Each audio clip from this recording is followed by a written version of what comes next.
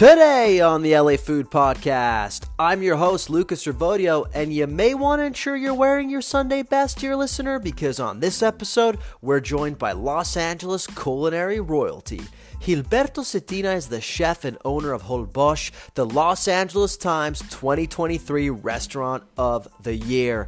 Cetina and his family have been blessing our city with the food of the Yucatan for the better part of 2 decades now, serving up dishes like cochinita pibil and panuchos out of the iconic Mercado La Paloma in South LA. Since 2017, Cetina's focus has been on ideating and executing some of the most exciting mariscos preparations you can find anywhere in the country, from smoked campachi tacos that perfectly distill the essence of the fish into a few glorious bites to tostadas raspadas that crackle tantalizingly in your mouth like good old chicharrones.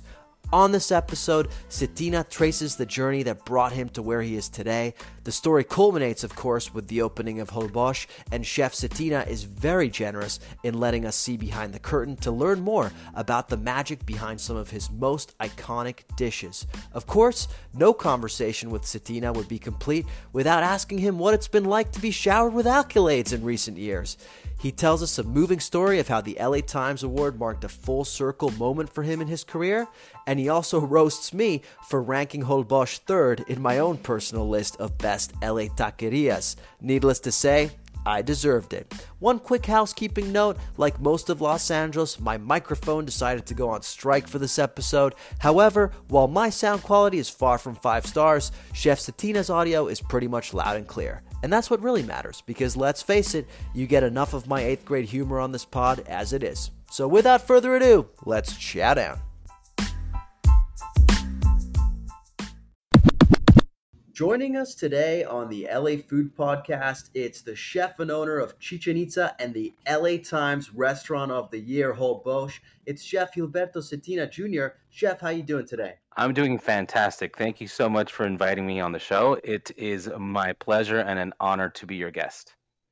Oh my God, the honor is all ours, and I am so excited just to meet you through the virtual screen. What are your LA stomping grounds? Where are you calling us from? I'm calling from Torrance. I'm actually home today. Monday is my day off, and just chilling at home and recording this podcast. Well, it's even more of an honor to know you're doing this on your day off. How do you typically spend your days off when you're not recording podcasts? My work schedule is pretty hectic. It has been. It's just part of the business, part of being in the restaurant business.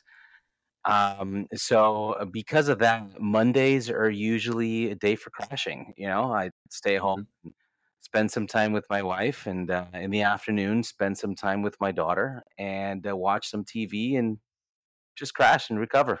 Get ready for the week to come. That's awesome. You watching anything good right now on TV? Um, you know, um, The Bear was fantastic. Just recently watched that. That was great. Um, what else did I see recently that was really good? Bum, bum, bum, bum. No, nothing else comes to mind. Well, The Bear, we love that show, so that's the perfect answer, honestly. So you live in Torrance right now, but you grew up in Orange County part of the time. Is that right? Yeah, so I grew up kind of between Orange County and Mexico. So I was born in Mexico. I lived there till I was 5. Then my family moved to the States, and we landed in Orange County because we had, my dad had a brother there. So there was some family there, and that family connection took us to Costa Mesa. We lived there and, for 8 years. This was till I was around 13 years old. And then we moved back to Mexico. So, and this is when I say Mexico, I mean Merida. That's the part of Mexico that we're from. So Merida, Yucatan, and we were there for about 8 years. When I was 21 years old, moved back to the States, and originally was living in Los Angeles. So we moved back to open Chichen Itza restaurant, which it was my dad's dream to have a Yucatan only menu, to have a little restaurant that served the food of our region of Mexico, which was, or maybe still is, but back then even more so, very underrepresented in the United States, in Los Angeles. So that was the reason why the move back to the states in 2000, between 2000 and 2001. So let me ask you about what it was like to go from living here in Orange County in Costa Mesa to then going back to Mexico when you were what, 13, 14? 13. Yeah. So, I mean, my sister and I have an older sister. She's a year older than I. We're a little reluctant. We didn't want to move back because, look, we didn't know Mexico really. We didn't really remember it. And I think the first few months were, difficult. The change of environment, we didn't have all the things that we had here. Like, I was really big back then into collecting baseball cards and watching ESPN, and I thought it was the end of the world that I wouldn't have ESPN. But that quickly changed due to just having our cousins around, having family around, and we started experiencing a different side of life that we didn't have here. Even though we had friends here, and we would go out and play, there it was different. We had dozens and dozens of cousins around us all the time, and the just the social, the family and social aspect of living in Mexico. It's a lot different than it is here. There that family connection is so important. It's so big, and we got to experience that, for 7 or 8 years, which was fantastic. I really enjoyed being in Mexico from the age of 13 to 20. It was a fantastic time. Yeah, I mean, that sounds like a good time to, terms of time of your life, in terms of going out, having new experiences, maybe even tasting your first steps of independence as well in Mexico. I'm curious about the difference between the foods you were experiencing as a child in the United States versus when you got to Mexico. I mean, I'm assuming you had some familiarity with that because of what you ate at home, but what was that whole experience like entering into a whole new culinary landscape? Right, so I was very familiar with the food that we ended up eating when we went back to Mexico because in my household here growing up in the states, cooking was always a side hustle. My parents were always cooking, and they had their 9 to 5s.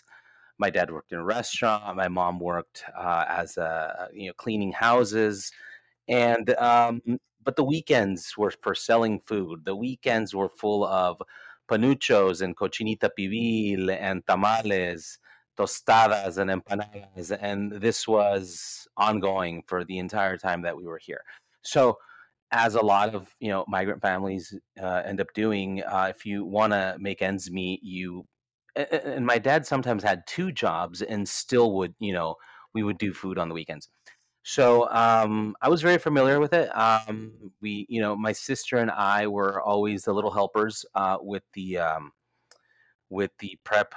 I especially remember the tamal prep. We would get like a big bowl of steaming hot chicken thighs that we had to shred with our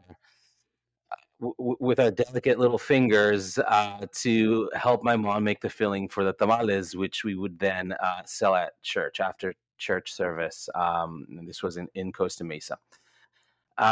So we did plenty of that. We ate plenty of the food growing up, so I was very familiar with it. And in my household, my parents were always very insistent on, number one, we speak Spanish at home, and number two, we eat our food at home. There's enough opportunities to explore the local food or American food or different types of food.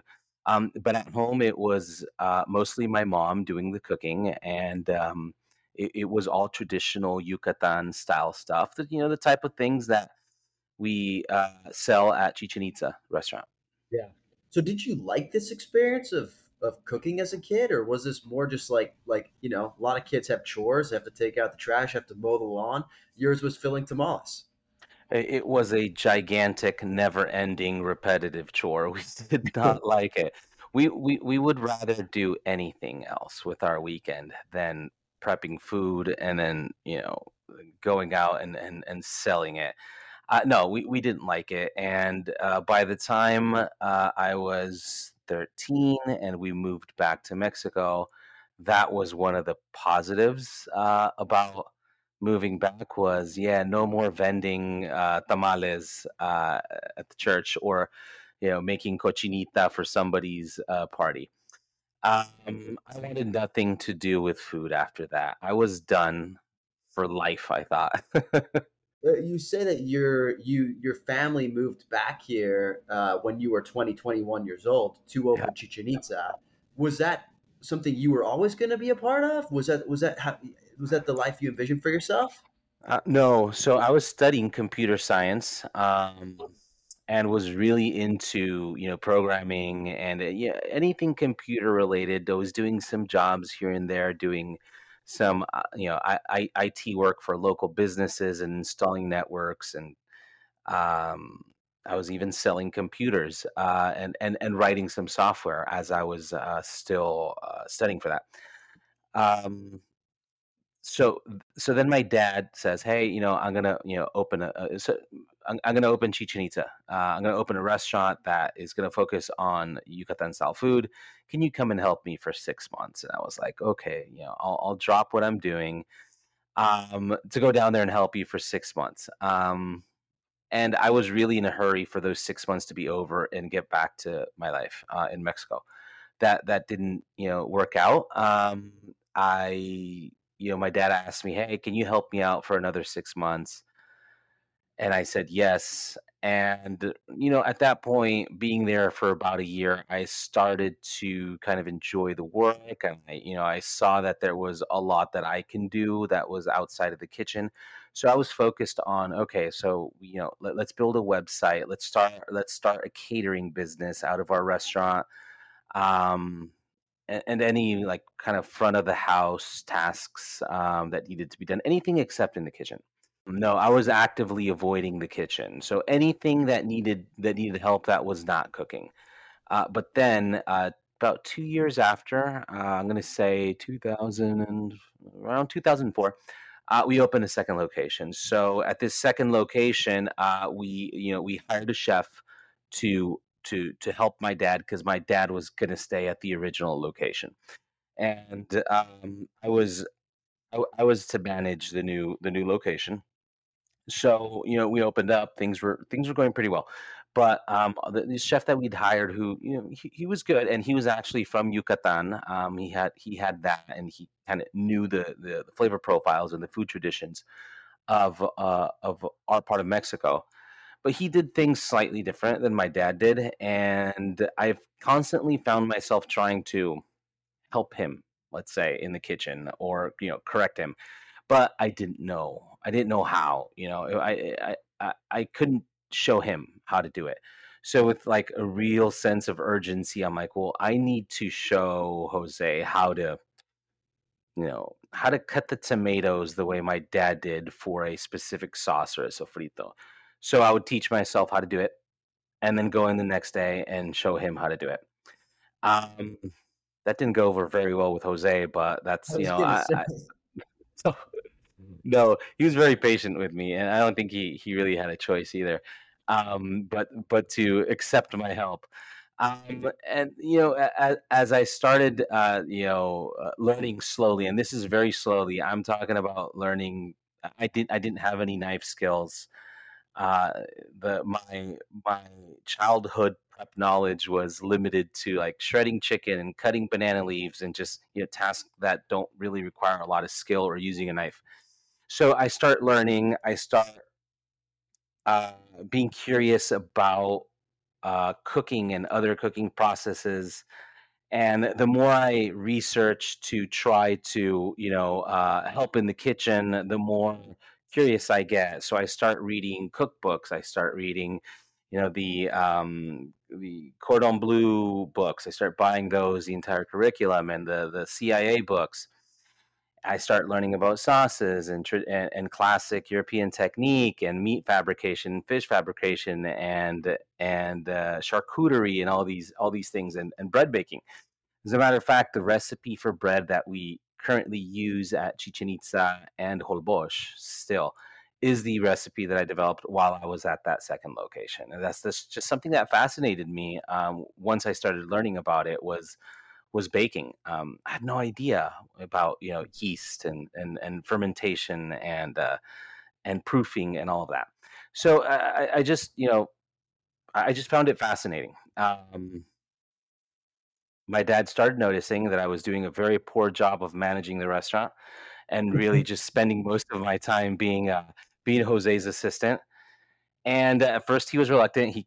I don't think he wanted that for me. I think he wanted me to, wear the suit and be the front of the house guy and be the entrepreneur or the restaurateur. And that was never very gratifying for me, and I felt a lot of joy when I was in the kitchen, even if it was doing really simple things. And that's still the case for me. I find the most joy in it in my day when I'm in the kitchen with the crew. Doesn't matter what you're doing, cutting tomatoes, making stocks on the line, doing prep. Doesn't really matter. That's really where why I'm still in this business, why I enjoy doing it. What changed? Because you talk about like when you were a kid, you hated, the task of a task of, shredding the chicken for the tamales. What changed between that experience and then this sort of newfound passion and interest and excitement for what's happening in the kitchen? Because I think when I was a kid, it was, and you used the perfect word earlier. It was a chore. It was a big old chore that we just had to do. And as an adult, during this time, during this process, it really it came from a place of curiosity, and that turned into genuinely a passion for. I was so enamored with the idea of cooking and learning more. And then I started learning about, these Michelin star restaurants. I'd never heard about that was a thing, and fine dining restaurants and El Bulli and the Fat Duck, which were, all the rage. It got to the point where I was making like sour orange spherifications at the restaurant, and I wasn't serving it to anybody, but it was just like, oh, this is so interesting. I was so curious about it. I quickly, found out also that those things are fun techniques, but are not really, my type of food. But it was fun to learn how to make them. Then my dad realized that I wasn't, doing much management. We hired a manager. He gave me my first chef's knife kit, and he said, "You know what? Go for it." Shortly after that, the restaurant closed, and it was The probably second, due to the second restaurant. Yeah, it closed, and it was probably due to just really bad management, because I wasn't really paying attention to that. And I went back to our original location at Mercado La Paloma, which we're still there today, and to work side by side with my dad. And that's when I really started learning about all the traditional cooking techniques and everything that makes up traditional Yucatan food. Yeah. that's awesome. So what what lessons did you learn from that closure of the second location of Chichen Itza? That was a tough one. I mean, it was really difficult financially for us. I thought it was the end of the world. I quickly realized that it wasn't. I also learned that even from what can be considered a failed venture, um, just being out there and doing things always has some positive effects. So like I said, even that was in my eyes, and obviously it was because it closed. It was a failed venture. When we were there is really when we started to get some attention from like local media, and I think it was LA Weekly back in the day. Jonathan Gold was there and started inviting us to food festivals, and we started to get write ups here and there. And we got a lot of traction for being this Mexican restaurant that specializes and is devoted and won't go outside of the realm of Yucatan style Mexican. That's also about the time when there was the interest in the regionality of Mexican cuisine started to become popular, and people started to realize that Mexican food was a lot more than combo menus and enchiladas and burritos and carne asada, and they started to seek out places that's that were regional, that specialized in a specific part of Mexico. Um, I mean, I can obviously think of like Guelaguetza was already going at that time, and they were kind of the pioneers in really exposing the LA diners or to the nuances of regional Oaxacan cooking. So we were doing something similar, smaller scale with Yucatan, and yeah, we got a lot of traction in that sense from being at that location, the MacArthur Park neighborhood of town. And even though it was a failed business venture, I think it did serve us a lot. I mean, for me, it's where I got my start in cooking and got us some traction with the media and kind of got the ball rolling for Chichen Itza, the original Chichen Itza at Mercado La Paloma, and it's continued till this day. Well, I've heard from a lot of your peers in the industry that one of the hardest things to develop and nurture in the industry is talent. Getting people who work at the restaurant and who are passionate about it and who are dedicated to it. So, if what happened with the second location of Chichen Itza is that you found your way in the kitchen and became the force that you are today, I'd say that's a pretty good success story. What year are we in now when second location closes and you're back in Mercado La Paloma? So second location closes in 2008, early 2009, actually, right after the crash of '08. So I'm back in the kitchen with my dad every day, coming in and just, you know, doing the work and doing the prep and learning and just kind of honing my skills in the traditional techniques of Mexican cooking, specifically Yucatan style cooking. Shortly after that, my dad starts stepping back from kind of day to day operations at the restaurant. He's getting up there in age, and kitchen work is can be difficult on the body, and you're standing for many hours, and it's hot, and it's not the funnest, not the most comfortable, let's say, place to be working. So he starts stepping back, and I take over as chef of Chichen Itza. This is 2010. We start implementing some changes. We, kind of cleaned up a little bit in terms of the techniques that we're using and just trying to not modernize, keeping everything traditional, but we did kind of sneak in some modern techniques where they were appropriate.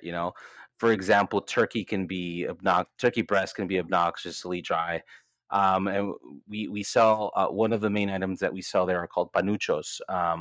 It's a handmade tortilla filled with black beans. It's pan fried crispy, and because it's filled with beans, really only the edge that doesn't have beans gets crispy, and the center is still, kind of soft, like semi crispy. And then it gets topped with shredded turkey. Now, this turkey traditionally is poached, whole Mhm. turkey poached. Starting there, we have a problem. You're poaching a whole turkey, and how do you get the breast and the legs cooked perfectly? You can't. So you have to separate it, right? So poached turkey, then it gets this achiote rub, and then it goes on the mesquite grill to get a nice char, and develop flavor and cook the achiote that you rubbed on the outside.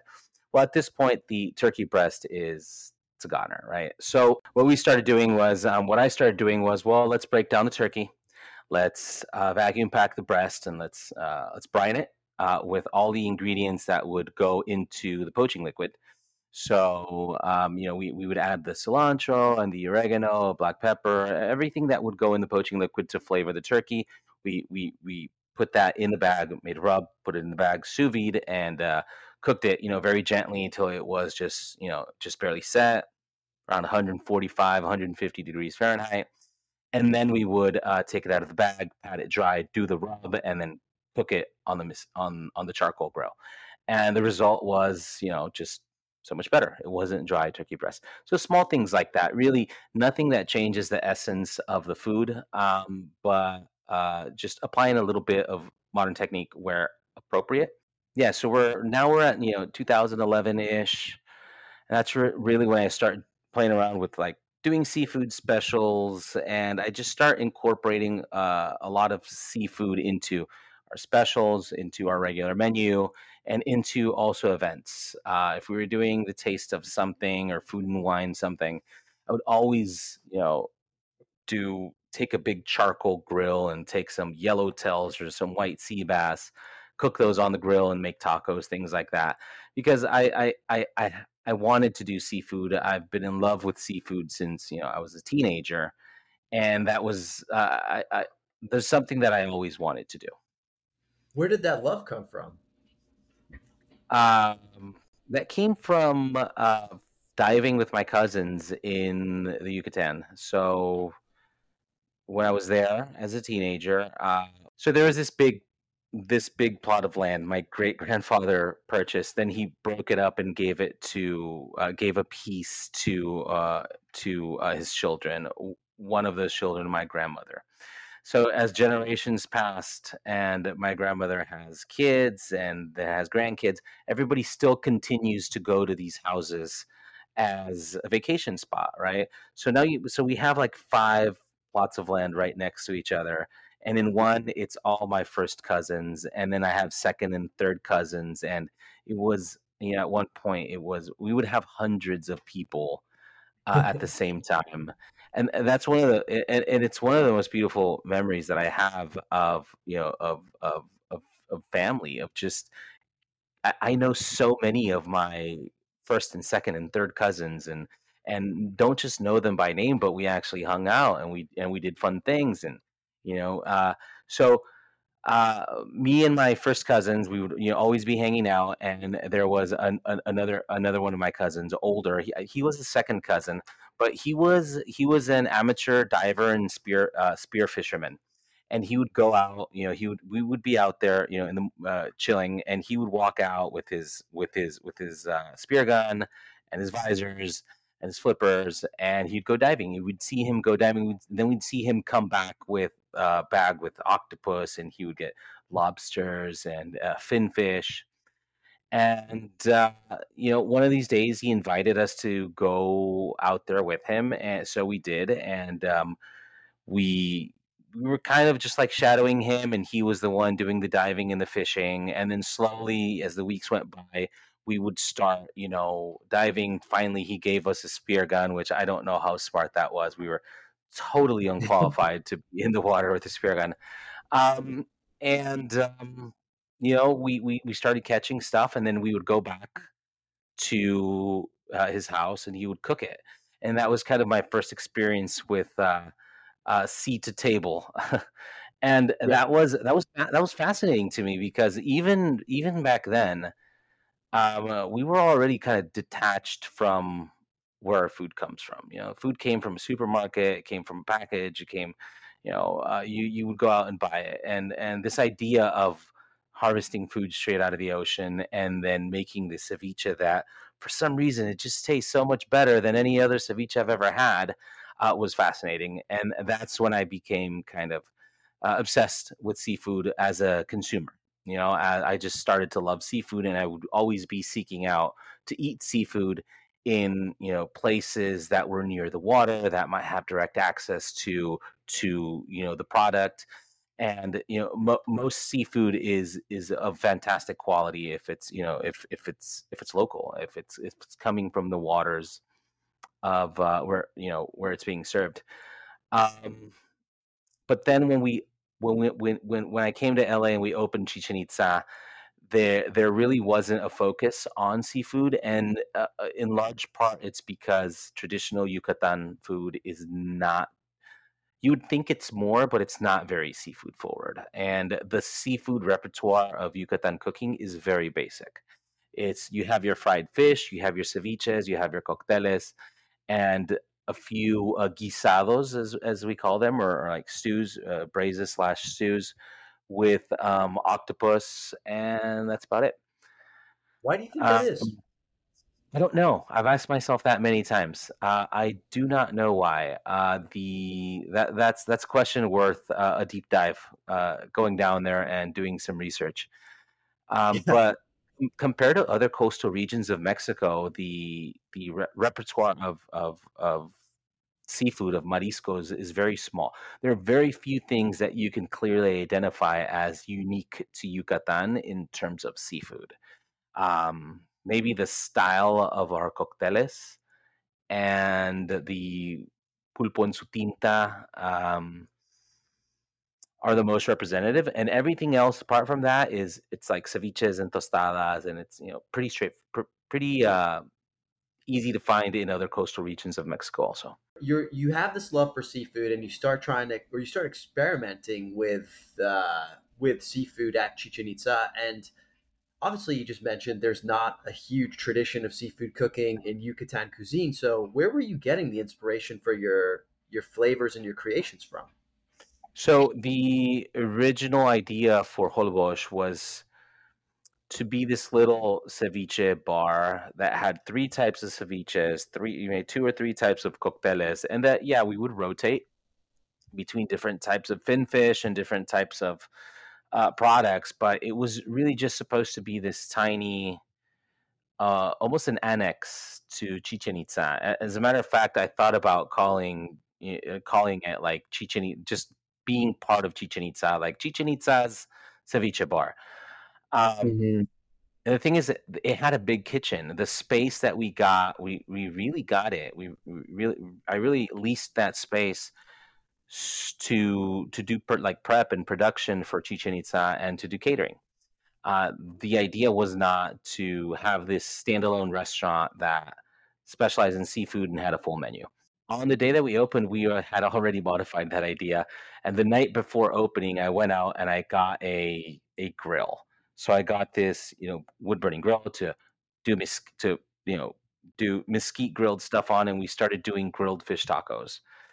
And Hmm. if we're doing grilled fish tacos, we're already doing tacos. Well, let's go ahead and do like a Baja taco. And well, we have this grill. We're not just going to do a grilled fish taco. Let's do a whole grilled fish and let's do grilled octopus. So the menu, started expanding there, and I just had so much fun with the expansions. It was like it was liberating after a lot of time working in the traditional Yucatan kitchen of Chichen Itza. And look, I love that food. I grew up eating it. It's there tons of flavor memories in there, and there's dishes that remind me of grandma and other special occasions. But it's very static. The menu doesn't change, and I found that like Holbox became this little like creative outlet for me to this is like I can do other things, and really quickly started to go outside of the realm of Yucatan style food, and I'm like, well, I want to explore the other coastal regions of Mexico because there's so much, you know, variety and there's so many interesting recipes and things that we can do, especially here in Southern California, being so close to Baja California. All the product from Baja California is really local. I mean, if we're talking in terms in terms of oceans, it's very much local to us. So as I'm adding dishes and recipes to Holbox and really just having a lot of fun with it, expanding into other coastal regions of Mexico and starting to dabble into, like, I already mentioned, like the Baja style tacos, the aguachiles, that are definitely not Yucatan Peninsula style. Holbox just turned into this concept of coastal regional Mexican food, with just there's only two constants in our, maybe three, but let's say three constants in our food. It has to be Mexican. It has to be anchored in traditional Mexican recipe. From there, we give ourselves a little bit of creative freedom to play around with it, but it has to be anchored that way. It has to be made with local Southern California. Most of the time, local Southern California. We do use Mayan octopus from the Gulf of Mexico, and there's something else. Oh, we use branzino also, which is not local at all, but it is a solid fish that people love, and that's why we have it on the menu. And then number three, it has to be things that are exciting for us as cooks, and I think that's one of the most important ones, is that we need to be excited about the ingredients. We need to be excited about the processes that we're doing. We need to be excited about what we're doing on a day-to-day basis to kind of continue the growth and the forward momentum of our kitchen. but also so we can kind of transfer that excitement over to the guests. And I find that the the more the more excited my team is about either a new ingredient or a new process. Let's say, I don't know, our tostada raspadas that we're doing now. It's just a tostada, right? But it's a really cool tostada for us, and we're super excited. And as I'm doing rounds and walking down the ceviche bar, I always hear my staff, you know, and I see them showing the tostadas and doing the motions, showing the guests how we make them. Are you familiar with the tostada raspada? I've read about tostada de la espada. So tostada suffered kind of the same fate that bread did with Wonder Bread. It just became this. It comes from a bag. It's in every supermarket. It's cheap. It's unimportant, right? And it's everywhere. It doesn't really matter. The tostada espada is a style of tostada originally from the state of Jalisco. You spend a lot of time making it, and you starts off as a fresh ball of masa, exactly the same ball of ground up nixtamal that you use for a good handmade tortilla. You press that, handmade tortilla, it goes on the comal. Now, once it goes onto the comal, which is the griddle, a hot griddle, um, the process of cooking it is a little different. We want to undercook one side. That's kind of the most important thing. Slightly overcook the other side. So there's only one flip, and it's a very quick flip. It's for a few seconds, right? Like 95% of the cooking is on one side. So when we take this tortilla off the comal, essentially we have a slightly crispy bottom and a raw top. And then that tortilla goes on to the metate, which is the traditional Mexican volcanic stone grinding table or device that you use to grind up your nixtamalized corn to make masa, or let's say your chiles and ingredients for a mole. And with the mano, which is the long kind of bar shaped piece of volcanic stone that you use to grind with, we peel off the top layer of raw masa, and that's where it gets its name, raspada. That action is raspar. Estamos raspando las tortillas. Um, It means to like so scrape, to it means to scrape, scrape. or Yeah, yeah, we're yeah. scraping them exactly. So two things happen when you do that. Number one, you get a thin tortilla, right? So it's half the thickness that it originally was. And number two, you've exposed the interior porous, damp surface of the tortilla. So the next step is dehydrating them. Now, traditionally, these would go onto planks and they would go onto the roof. And they would be sun dried. Here we do use a dehydrator. We don't set them out on in the parking lot. The roof of Mercado La Paloma just full of the tostadas that are sun dried out. Absolutely not. So we use a dehydrator. They go into the dehydrator for an initial drying. They go in for 2 hours. We take those out, and then we let them dry just on like cooling racks in the kitchen for an additional at least 24 hours, preferably 48 hours. So at this point, the tortilla is dry. It's tough, but it's like chewy. It's definitely not a good it's not a good bite. Then it gets fried, and then when this dehydrated, thinned out tortilla gets fried, it almost takes on like a chicharron like puff. It gets like little air bubbles work their way into it, and it's just a different texture. But more important, I mean, the texture is very important, very very important. Also, very important is that it's nice and thin. It's not a thick, chewy tostada. And if we're doing a ceviche and we're like taking extra time and care to source this beautiful fish, and it's delicate, and we're trying to balance the salt and the acidity and the ceviche and the right amount of vegetables, we're trying to compose a good ceviche. We want to pair that with like the best tostada that we can, and one that doesn't overpower the ceviche, that really just complements it. um, and then it has a well defined corn flavor because it started off as a fresh ball of masa.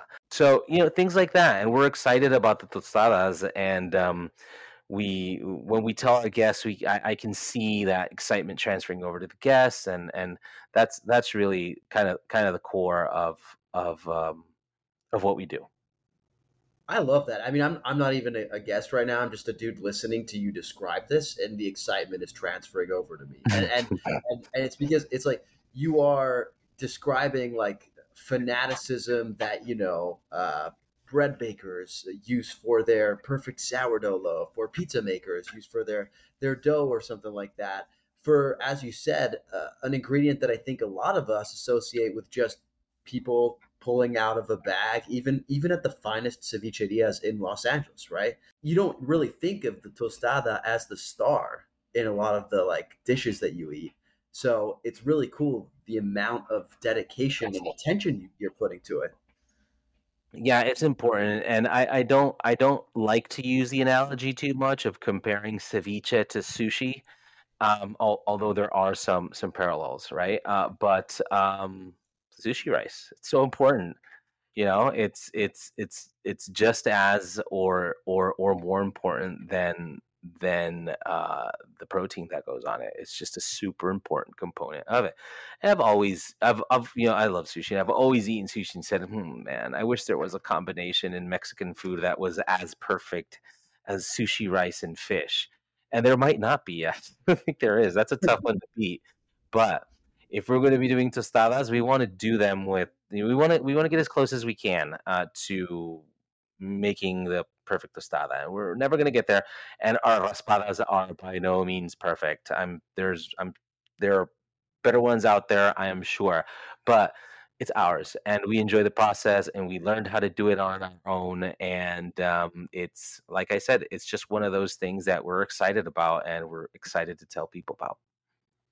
Very, very cool. I want to hear about some of your other dishes because I think there are some iconic ones that, whenever you hear of Holbox, you see pictured things like the pulpo en su tinta, the kampachi taco. I'm curious about, how do you come up with these things? How do you come up with these dishes? How do you ideate them? And is there one that you're particularly proud of that you're like, if you're visiting Holbox, you cannot leave without having this particular bite? I would say the one I'm most proud of right now, and this does change, is the smoked kampachi taco.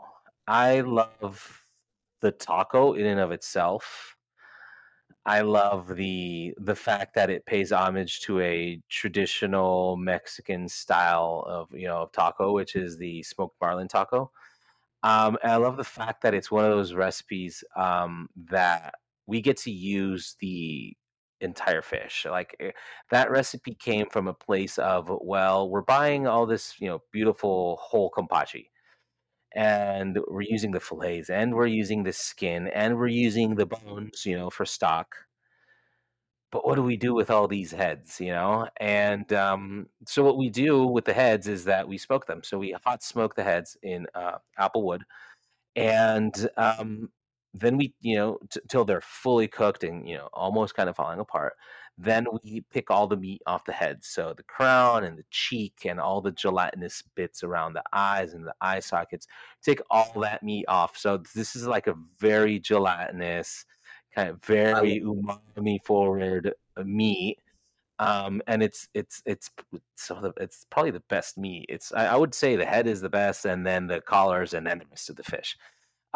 So we take all this meat that we smoke a big pile of heads, and we take all the meat off. Then we make what's called a guisado. So it's basically stewed in like chilies, dried chilies, aromatics, and herbs. And what we end up is with this really broken down. The meat gets broken down completely into like paste. And I shouldn't use paste. That sounds terrible. It's a spread. It's like a spread. This I understood if it was a paste, a spread, whatever, don't worry. It all works for you? Good. Okay. So then this spread goes inside like a really nice handmade tortilla, which we should also talk about the masa program that we have right now. Some really nice locally made Oaxaca cheese, and the tacos folded over kind of like a quesadilla, and it's griddled both sides with a little bit of clarified butter to get a little bit of crunch on the tortilla. and then we serve that with a peanut salsa macha and then a salsa cruda, a little slice of avocado, and it's just a really tasty taco. But the process of the heads and using the entire fish, um, that's something that I really like. I'm in that phase where I was learning about classic cooking and making sauces. Charcuterie was something that absolutely fascinated me, and we also make a fish sausage. Yeah, let's just call it fish sausage. I was going to say something like sausage, but that doesn't really work. Um, and the fish sausage is made with the scrapings of the carcass of different varieties of fish. So after we've filleted the fish, we just take a spoon and scrape all the meat off, and then that gets frozen into discs in little deli cups. And then when we have enough discs, we semi thaw it out and then run that through the grinder and make a sausage with it, which is part of our seafood stew. It goes into our seafood stew. That is amazing. I love this ethos of, nothing gets thrown away. We find a way to repurpose everything. And, I can only imagine what's going on in your mind when you're thinking of these things. You're like, okay, I'm pulling back from all of this knowledge I have from these various cooking books and techniques and whatnot that I've read about. How can I put A with B and make something spectacular? I mean, it's like seeing a beautiful mind right now happening in front of me. Yeah, I mean, I think it's good to have that background, and I'm by no means a classically trained chef, or I can't even claim to remember everything that I studied in those books, but the concepts of of fabrication and of butchery and of making sauces and bread making, they still kind of linger around there. I have this idea, I remember, that you can use this for that, and I think that does come into play, but. Yeah, our food is I think the food of Holbox is unique in this sense that it originated at Mercado La Paloma. So really the only restaurant where I've cooked at, professionally, is Chichen Itza. A year or so at the second location, MacArthur Park, that folded, but mostly all of my cooking experience is in this one building in South LA in Mercado La Paloma. And the kind of the concept of Holbox is not of any specific region, although there is probably more Yucatan influence than of any other coastal region of Mexico. But I think Holbox is unique in that sense that if you like it, this is kind of the only place where you can get it. I True. don't think, yeah. There's nothing that I've had like it. I mean, even when I think of like really famous seafood restaurants, even in Mexico, you think of like Contra Mar or something like that. Yeah, it's not the same. It's just not the same. There's nowhere that I've ever eaten that is quite like Hobosh, and I mean that as a compliment. I do want to talk to you about the Masa program though, because I know that that's something that you all have worked really hard on, and I'd love to hear a little bit more about how it came together and what distinguishes it. Yeah, I mean, first of all, thank you for those kind words. They're very very generous, and really do appreciate it. The Masa program that we have it's not ours. It's really not a Holbox program. It's one of our team members.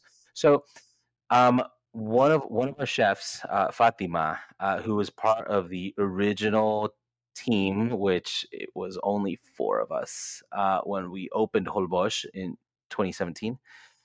So she was one of the four, and she came via Chichen Itza. She was working at Chichen Itza, and I kind of I saw the potential in her. She was pretty amazing, and I pulled her over to Holbox. She was with us for many years, and then she kind of stepped away to go work at other kitchens and kind of follow other opportunities.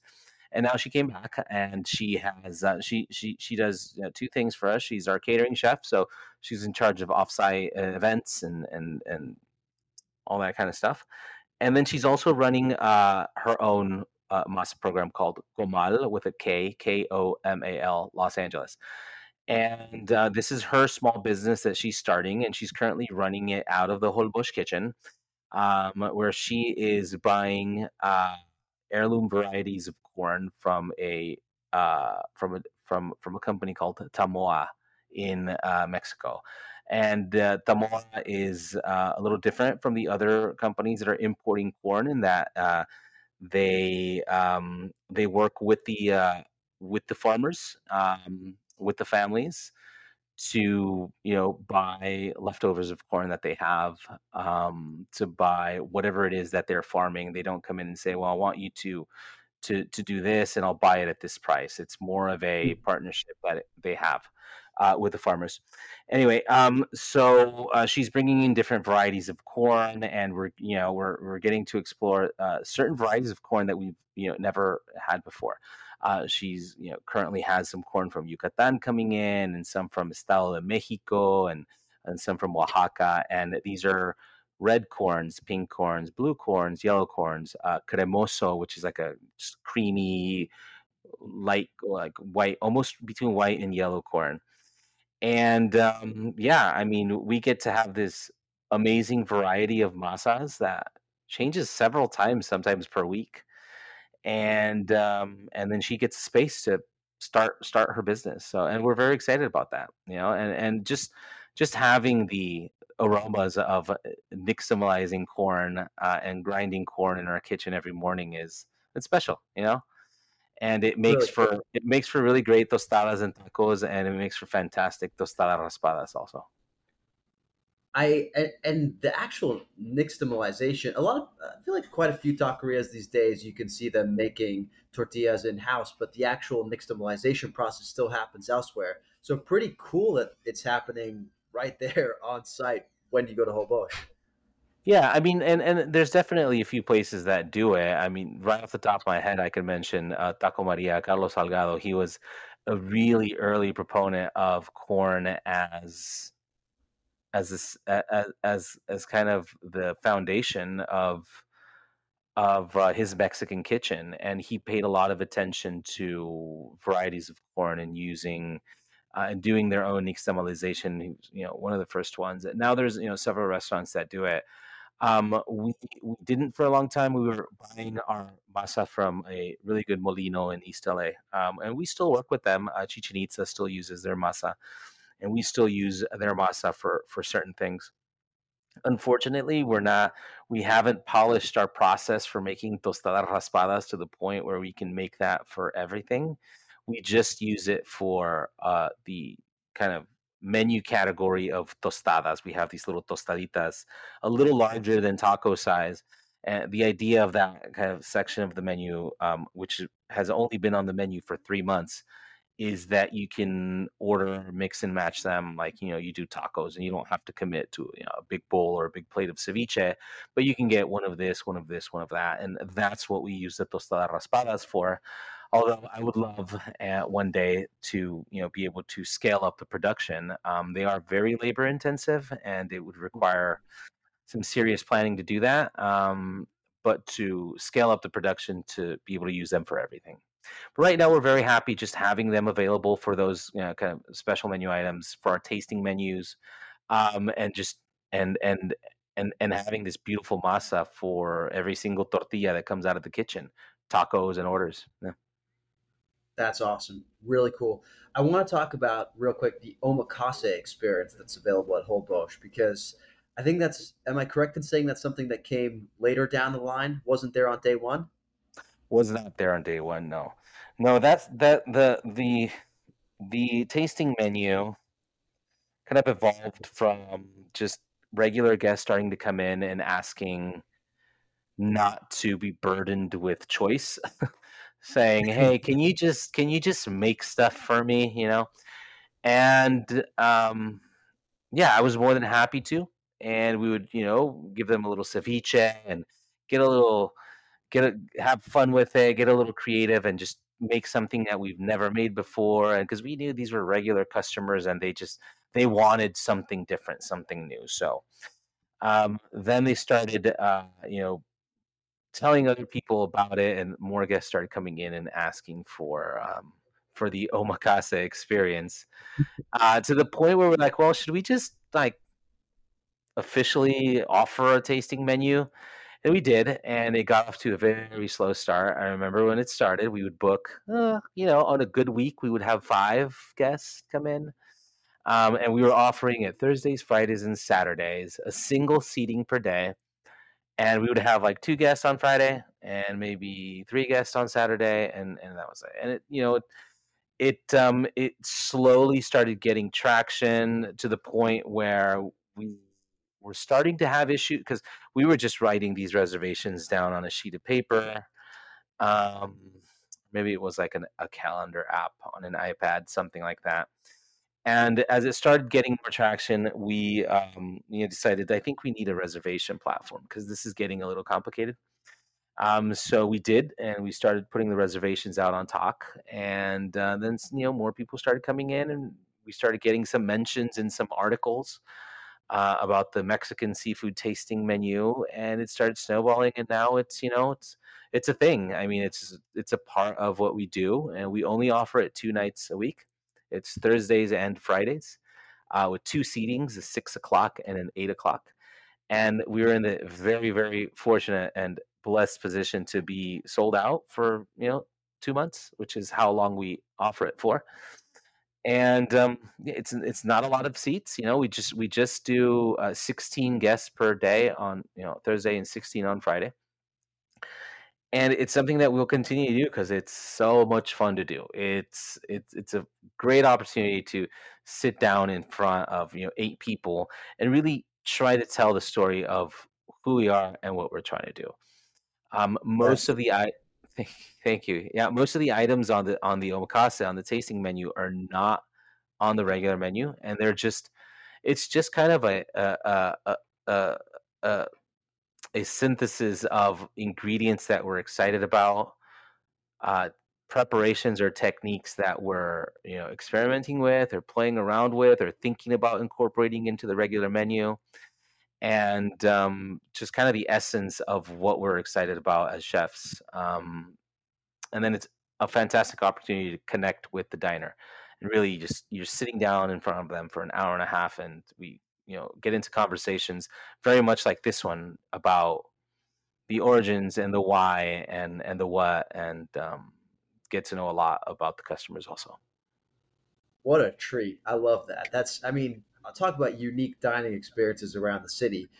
I have to ask about this because, it's been a big year for Holbox. You have been named the 2023 LA Times Restaurant of the Year. It's not the first accolade you've received. You've been nominated for James Beard Awards, and you've been on countless best of lists, including I named you the number 3 best taqueria in Los Angeles on my crawl of taquerias last year.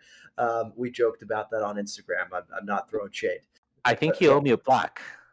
no, I do. I owe you a plaque. I was hoping you didn't It's bring it up, but I will. I oh, owe you a. I've been waiting to mention that. It's there's a space on the wall that is empty, and it's waiting for that plaque. Okay, well, as I said, I'm coming on Thursday. Who knows? Maybe you'll get your plaque. Who knows? Who knows? Uh, I just wanted to ask, what has all of this acclaim been like? What is, especially the LA Times Restaurant of the Year, getting that call? How did that feel? It's very surreal. We already talked about kind of my journey to where we're at right now with Holbox, in that I didn't like to cook, and very much self-taught, and it's if yeah, it's very surreal to be in this position, to be in the privileged position of being able to kind of represent an amazing collection of restaurants that could have been restaurant of the year this year, that were deserving, that were, I'm sure, that were candidates, and they were in discussions.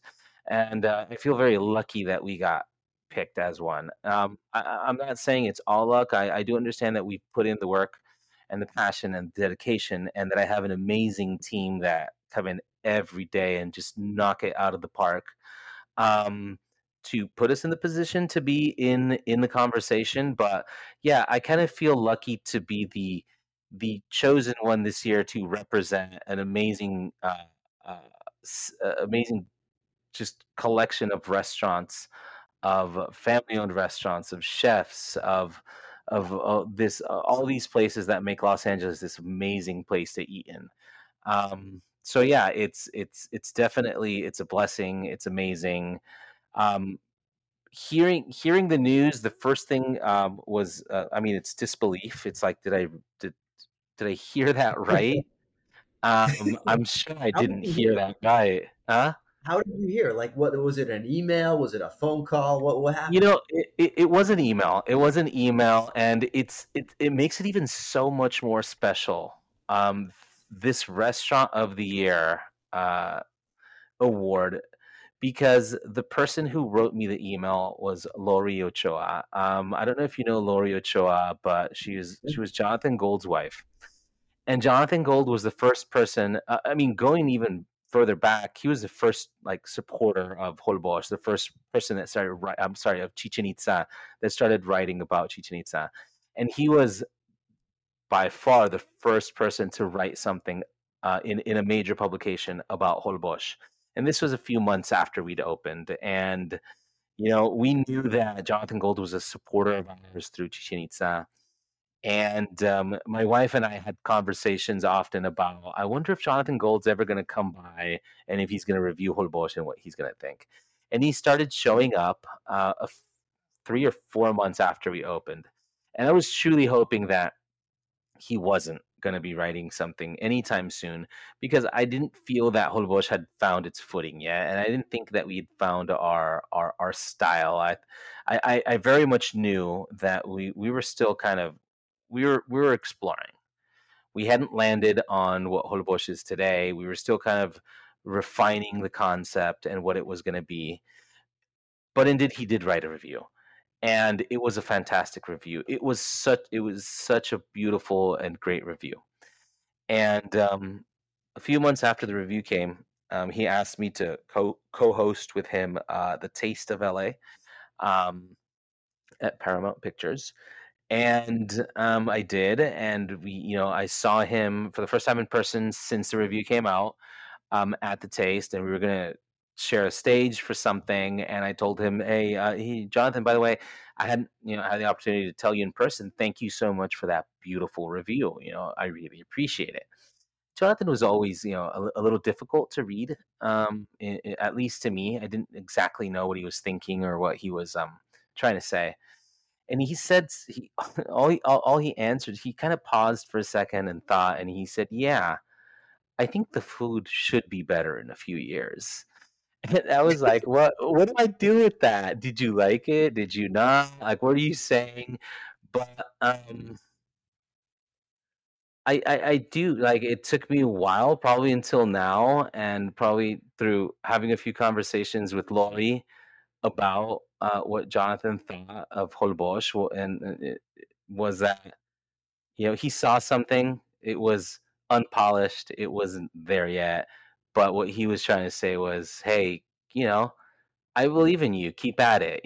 Keep working on this, and it's gonna work.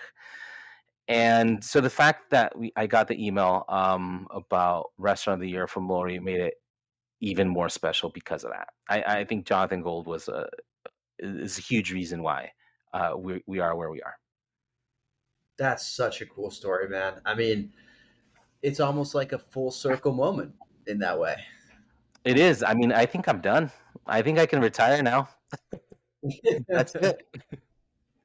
No, you got a lot. You got a lot of cooking ahead of you, and actually, that leads me to my final question, which is, what's next? I mean, obviously, you're going to get your plaque from the LA Food Podcast, and that's going to be huge for you. But what else? What else is next? What's coming up? What can we expect? Oh, I think a lot of the same. I think my joy is in running my little seafood stand in our little food hall in South LA. I used to think that expanding and maybe moving to a different location, maybe a fancier location, was gonna be the direction I wanted to go into, because that would mean accomplishment, that would mean success. Um, as of today, as we're having this conversation, I feel that we've achieved, what we set out to do, and more, a lot more. I mean, never thought we'd be in this position to have so many wonderful supporting customers coming to our little seafood stand, and to be on the LA Food Podcast, and to be in Chicago for the James Beard Awards, and to be the restaurant of the year. Um, I think I'm going to continue to do exactly what I've been doing, and that is, continue to try to be excited about seafood and cooking for our customers, and being in there with the team, and not really thinking about you know other restaurants or projects at the moment. If the right opportunity comes along, and I do sit down and take the meetings, and listen to people when they have something to say. But for now, I'm very happy where we're at. So just just more Holbox at Mercado La Paloma.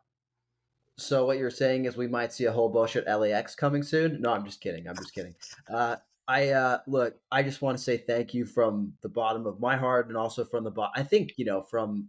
I don't like to speak on behalf of all Los Angeles diners because I don't represent them all. However, I think that the city owes you and your family a big thank you for all of the work you've done over the past 2 decades, just to introduce all of us and to bring us excellent Yucatecan food, and for the last 5 to 10 years of all of the passion that you've put in to the world of seafood and bringing that to us. So just thank you, and thank you for joining us today. I on a closing note, where can people find you if they're looking for you? Our listeners, if they've never heard of Holbox, where can they find you online? So you can find us on Instagram at Holbox Los Angeles, our website, holboxla.com. Or better yet, just stop by Mercado La Paloma and say hi. Usually there. Awesome. Chef, well, thank you so much for making time for us. And yeah, wishing you all future success. And I can't wait to try one of these tostada raspadas, which I will not be able to stop dreaming about for the entire day. So thank you for that. Luca, it was a lot of fun talking with you. Thank you so much for inviting me. It's a treat to get to share our story, with the listeners of your podcast, who are enthusiasts of food and the LA dining scene. Thank you so much. I had a lot of fun.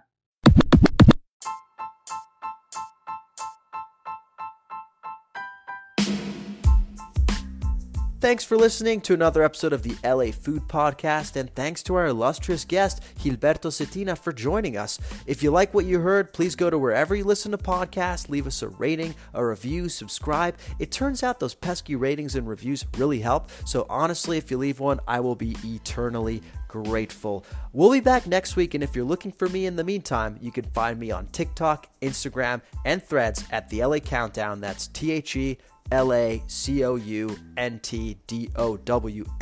You can also find me on Instagram at LA Food Pod. That's LAFoodPod.